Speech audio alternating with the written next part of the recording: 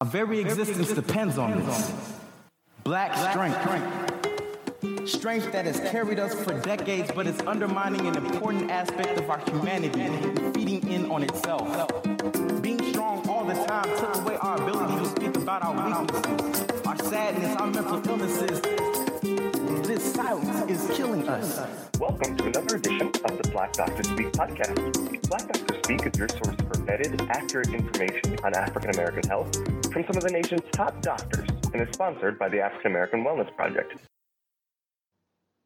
All right, welcome to this week's edition of the Wellness Watch and also Black Doctor Speak podcast. Our special guest, who we're fortunate to have, is Dr. Kim Rhoads.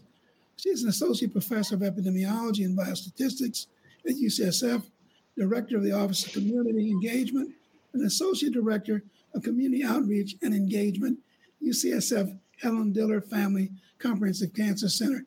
Is that enough credentials? Welcome to our program. Before we start our discussion, I would like to say that Dr. Rhoads is one of the most important physicians in our area and perhaps in the country, because she has been able to merge both an academic career and a community engagement into the same person. And that's definitely not easy. She's done a tremendous job of that, especially since the pandemic started. Dr. Rhoads, welcome to our program. Thank you so much for having me. All right. The CDC on Monday released some new guidelines. There are people asking me what they've said. I'm not sure about everything, but give us your interpretation of what they said.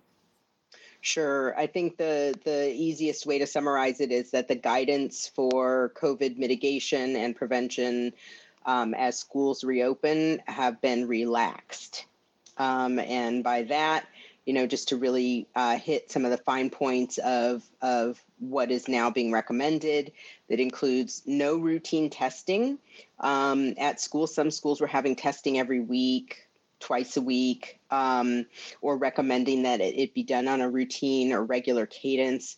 That is no longer happening. It's not recommended for people who are asymptomatic. Testing is only really going to be targeted for when there are outbreaks. There is no indoor mask mandate. That went away in California. That went away in March. So that will not be reinitiated as the kids start back to school. There is a new recommendation that if you have been exposed, you do not need to quarantine. And so you can just kind of go on with your life. They do recommend that you wear a mask if you've been exposed. And then if you test positive, there is now kind of more firm demarcation of saying that you only need to isolate for 5 days, whether you're vaccinated or not. And then after 5 days, if you're feeling and you haven't had a fever for 24 hours, then you can get back out into the world. They do recommend that people wear a mask with that. But that's been cut down from our traditional, started out as 14 days of isolation, then cut back to 10 days of isolation, now at 5 days of isolation. And then there are no guidelines for what ventilation should look like inside of a classroom. So there's no check on that. We could say we're ventilating well, or we have HEPA filters, or the windows are open, but we could be using CO2 monitors to understand how effective that those ventilation maneuvers are, but that is also not at all required. Is this like a case of I give up?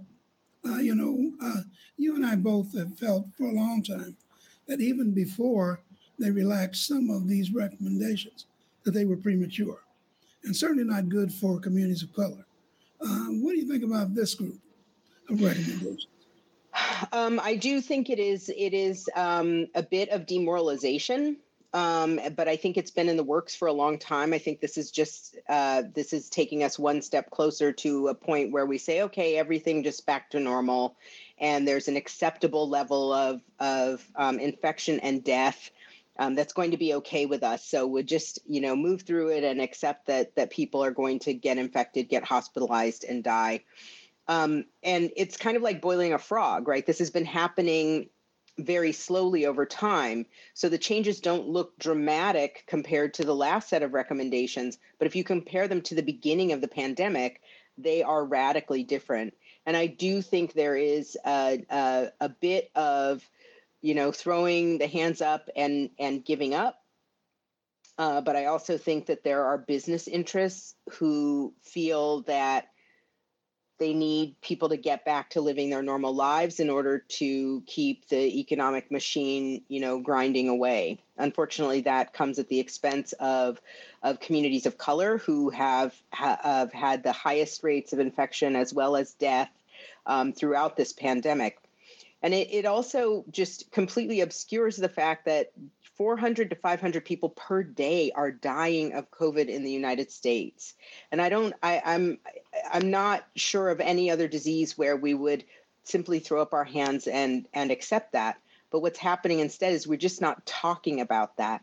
And so over time, just like boiling the frog, turning the heat up slowly over time, the frog doesn't realize it's being boiled. We are being inched closer and closer to a society where there will be no active or intentional mitigation or attempts to prevent the spread of COVID. Yeah, so it just seems like we're just going to accept certain casualties in order to move forward in what was considered a more normal relationship with disease. I'm recommending to what little following I might have that, you have to take care of yourself now.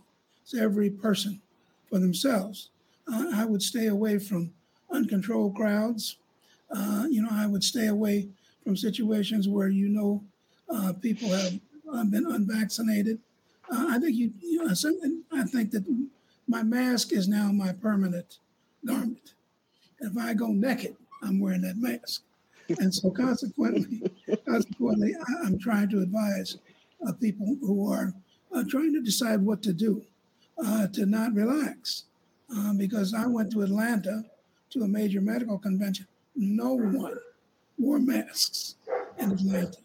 I just had friends who came from Las Vegas. No one is wearing a mask.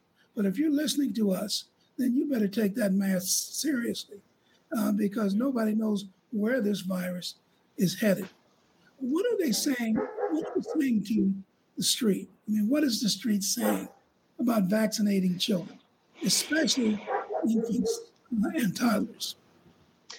So we are not doing well in the 6 months to 4 years old category here in the Bay Area. In San Francisco, we're only at about 9%. In Alameda County, we're at about 7% of that age group that is fully vaccinated. The word on the street, I think, for the kids, of course, it trickles down from the parents. And we have been conducting an attitude survey. We're trying to track attitudes across the Bay Area since the lifting of the indoor mask mandate in late February, early March. And people they're confused. The guidelines keep changing. They're exhausted. They don't understand because we don't have other vaccines like this. Why do I need a third vaccine, a fourth vaccine? Does this vaccine really work? And so the fatigue that we're seeing with adult vaccination, I think, is translating to the kids.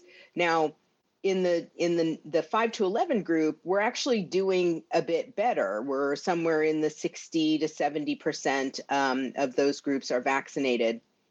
I think part of the difference is the community on the ground efforts that have been happening all across the Bay Area, where community-based organizations, coalitions like Umoja Health, are able to provide vaccine out in community, on your street, on your block, in the park down the street from your house. That's not happening for the 0 to 4-year-olds. And I think that is going to have an impact on how rapidly we're able to disseminate these vaccines. I think that really goes to show the level of comfort that people feel getting their vaccine from a local community-based organization. And as opposed to in doctors' offices, where really the focus of the 0 to 4-year-old vaccination effort has been centered and focused.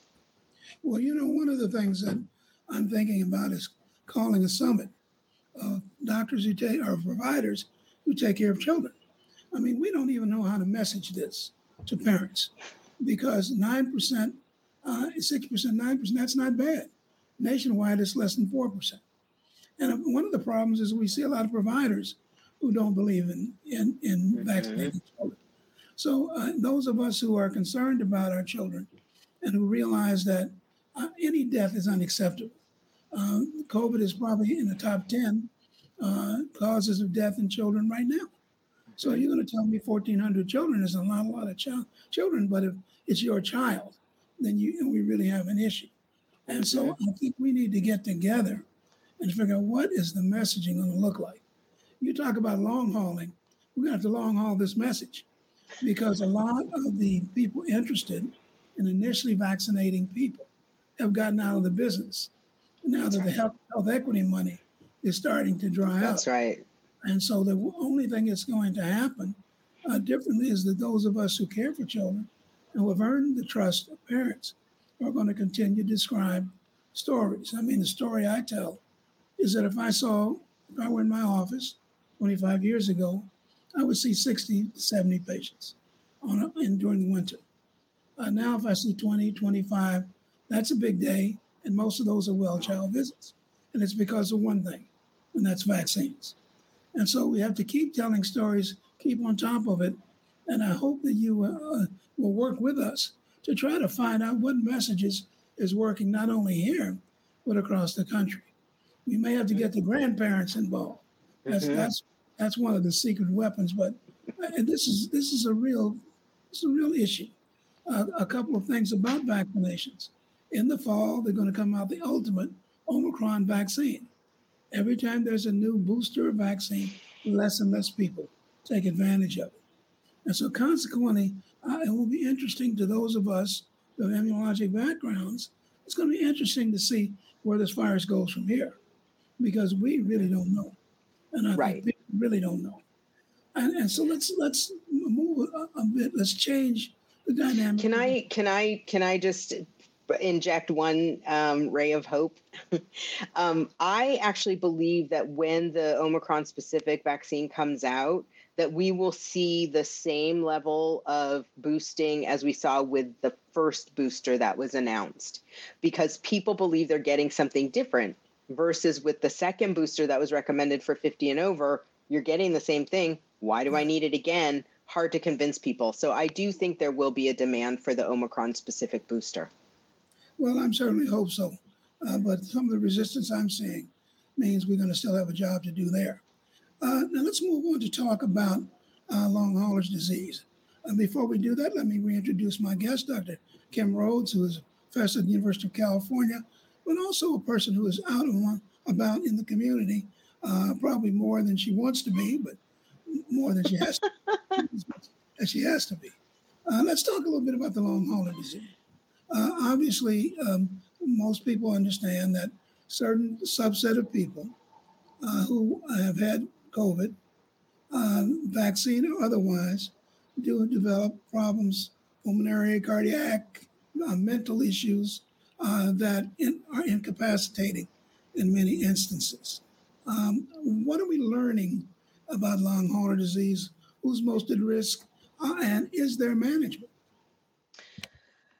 So, yes, big questions. What I would say is that right now we don't actually know who's at risk. That's the biggest, I think, fundamental problem that we're going to be facing, especially as we lift guidance to prevent COVID. If we could let people know who would be at risk for having residual long-term chronic symptoms after recovering from COVID, I think that would motivate some people to mitigate and to try to prevent, right here today. So one of the things and so I just will say to follow on that, since we don't know who's at risk, what we also don't know are what are the treatments, because we don't understand this virus, which means we don't know why people get these lingering symptoms. We don't know if there are parts of the virus that are still harbored in the body. We don't know if the virus has just gone dormant and might, sort of reinvigorate itself later in time. We don't know any of that. This virus is still new to us. I know we're sick of it and it's been 3 years, but the virus itself, 3 years is a very short time. So we don't know a lot about it. So there aren't treatments that we know work. So what is actually happening right now is, and I'm part of this larger consortium, is that the congressional leadership, and probably because they have people around them who are impacted by long COVID, put together over $1 billion to create an initiative called Recover, and you can find that online. It's Recover COVID, or NIH might be one of your search terms. And they've put over $1 billion into 15 centers across the country for the next 4 to 5 years to really try to figure out long COVID. There is a center at UCSF and there's one at Stanford in terms of what's available in the Bay Area. And we're going to be looking at some of the Bay Area counties to try to, first of all, and this is unique to San Francisco's initiative, we are going to be asking for stories. We want to hear what people are experiencing. And then we want to get a true counting of how many people in the Bay Area are suffering from long COVID. Because if we know who had COVID, who now has long COVID, we can actually give a more accurate accounting of who's at risk, what percentage of people are going to be suffering, and what kind of symptoms they're actually complaining of. So that's the first phase of the study, is just trying to understand, how prevalent is it? The second part of the study would have folks sign up. There's a small amount of monetary compensation, and they would become part of a long-term clinic where they would go in and symptoms would be checked over time. That way we can start to document how long do people lose their sense of smell and taste for? How long do you have joint pain and muscle aches for? Does the anxiety and depression resolve over time? We don't know any of that. So there's a clinic where you'll be followed chronically. There will be, depending on what level you want to participate, some samples or specimens that will be taken, like urine or blood, looking for evidence of virus or evidence of ongoing inflammation. And so that's the second part of the study, which for the rest of the country, they're only doing the second part. They're not asking community to participate, to tell stories, to help understand how prevalent it actually is. So you could actually access the study at Stanford as well.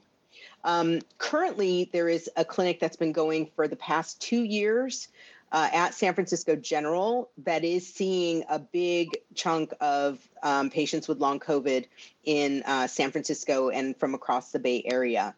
And so the folks who are there are the people who took care of HIV at the beginning of the HIV epidemic, and they understand the impacts on communities of color of these infectious diseases. So there are opportunities to consult with physicians, but to be really honest and frank, the information about what to do about it hasn't come forward yet because we haven't fully characterized what is long COVID, who gets it, who's at risk, and how often it happens.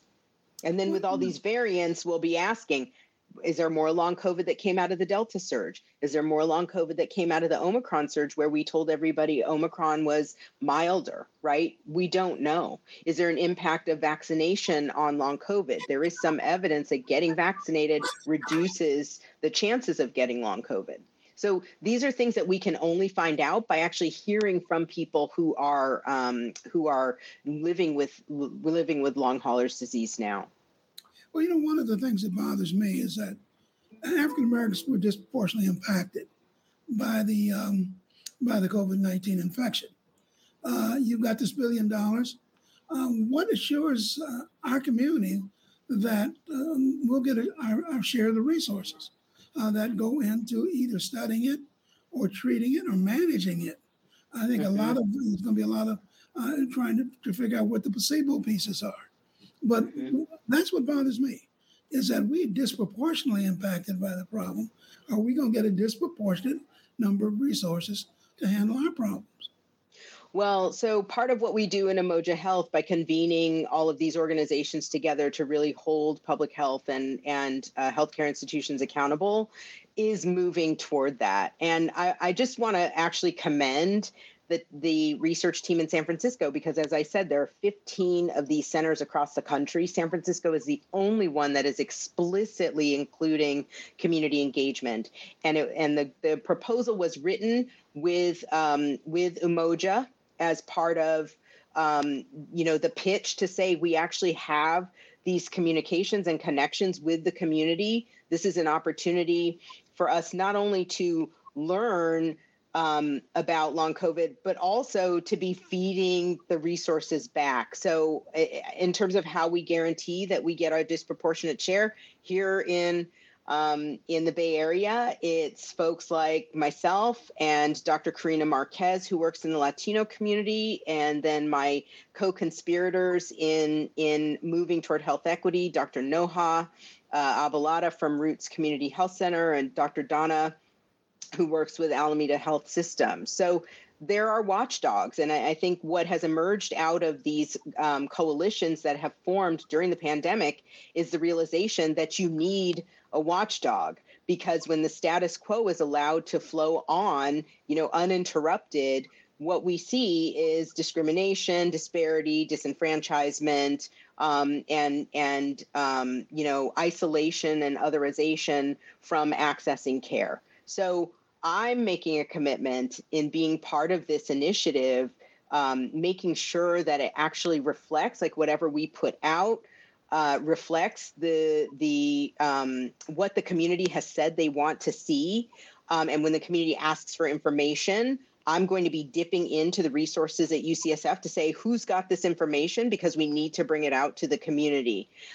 Because the national consortium is developing and publishing studies all the time, one of the things that we're going to do is we have put together a community advisory board for the long COVID study. We'll be meeting tomorrow. We've got representation from San Mateo County, San Francisco, Alameda County, and Santa Clara County, largely Black-led and Latino-led organizations, to be giving advice to the research team at UCSF, but also to be getting the information hot off the presses. So as the national consortium is discovering things, we're going to be bringing that right into that community advisory, and with the idea and hope that they will be disseminating that out to their networks and their constituencies across the Bay Area. Yeah, I think we have to recognize and understand that the Bay Area is unique in lots of ways. The things that you're doing, other communities might be doing, but probably since we have a national audience, most of our audience has nothing like this. No coordination, no long hauler place to go, not even an understanding of the problem.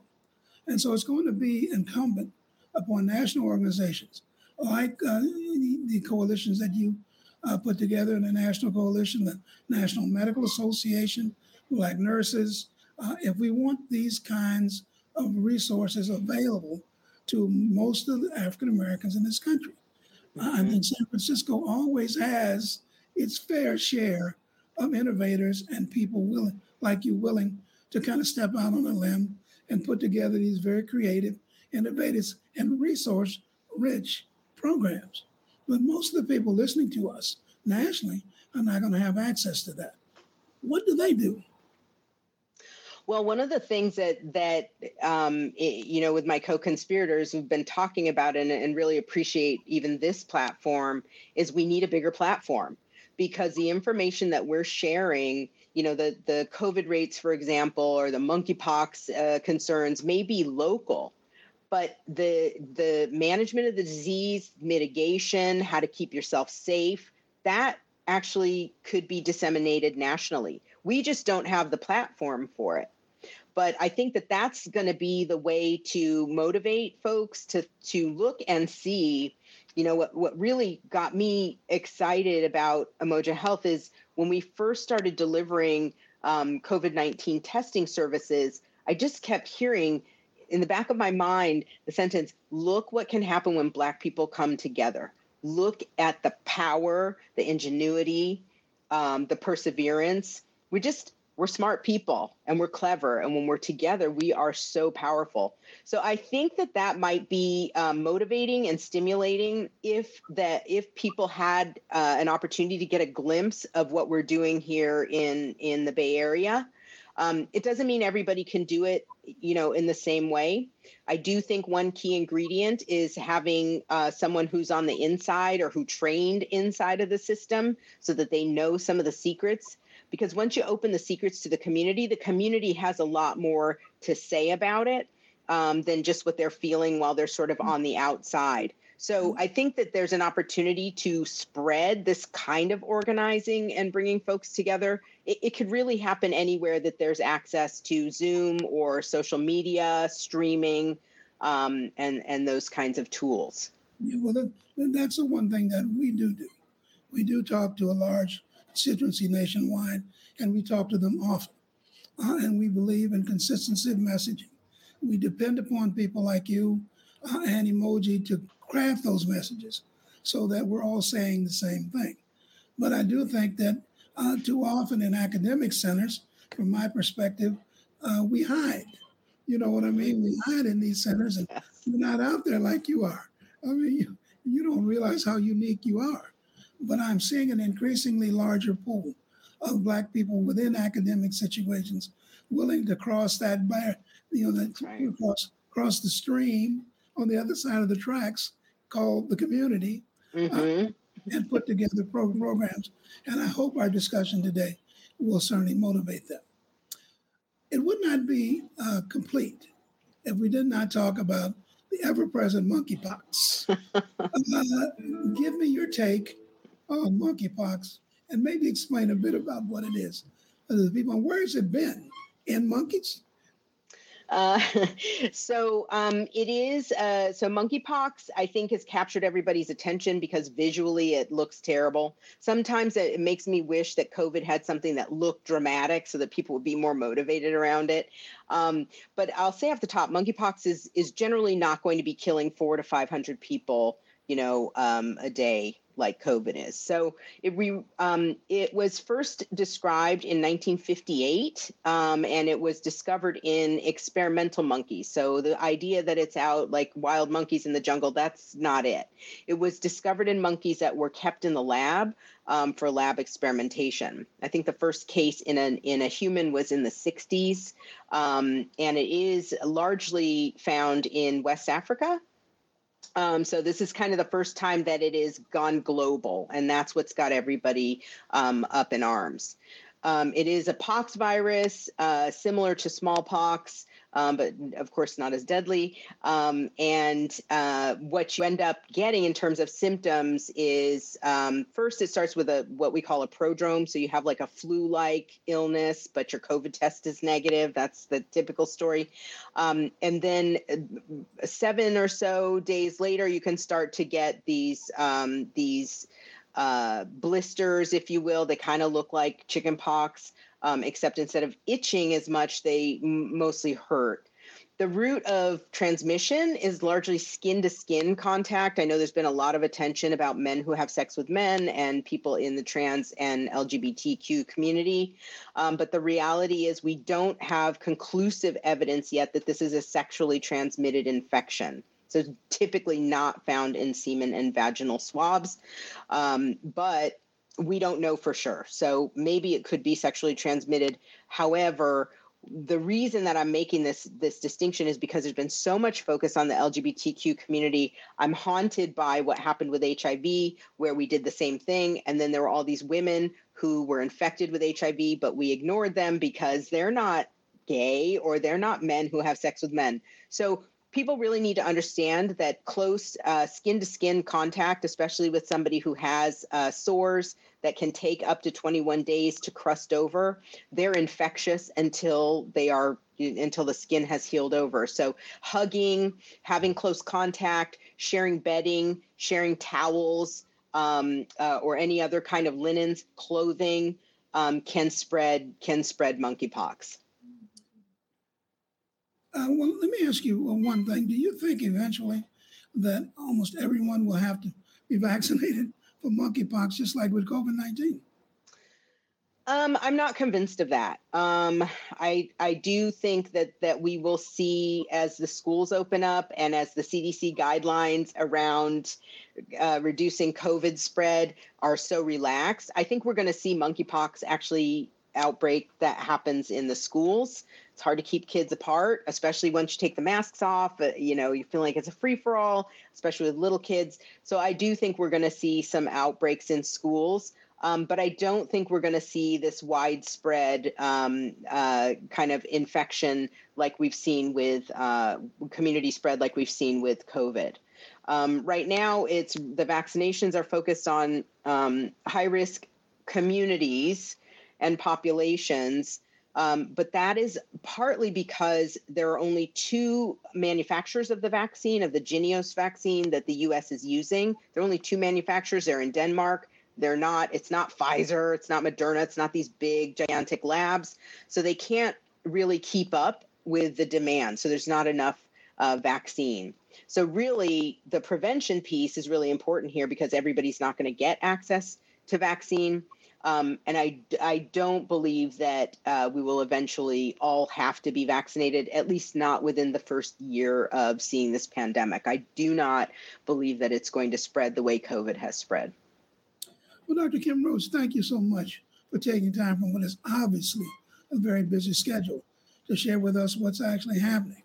One of the things I like talking to you about is it keeps me from having to read so much because you stay on top of these things. So anytime you feel the need to express your opinion about something within the communities, or even in your specialty, we forget you're a cancer specialist. So thank you so much for joining us. Thank you for having me. All right, that ends this edition of the podcast, Black Doctors Speak, and the Wellness Watch. Always remember, as we always conclude, health is your biggest asset. For more information, go to our website at aawellnessproject.org, aawellnessproject.org, or blackdoctor.org for more information on COVID-19, the new vaccine, and the monkeypox.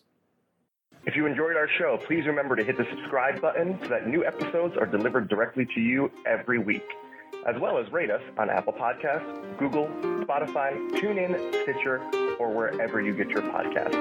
And remember, listening to our show is as simple as telling your Alexa, Siri, or Google to play the Black Doctors Speak podcast. Take care, everyone.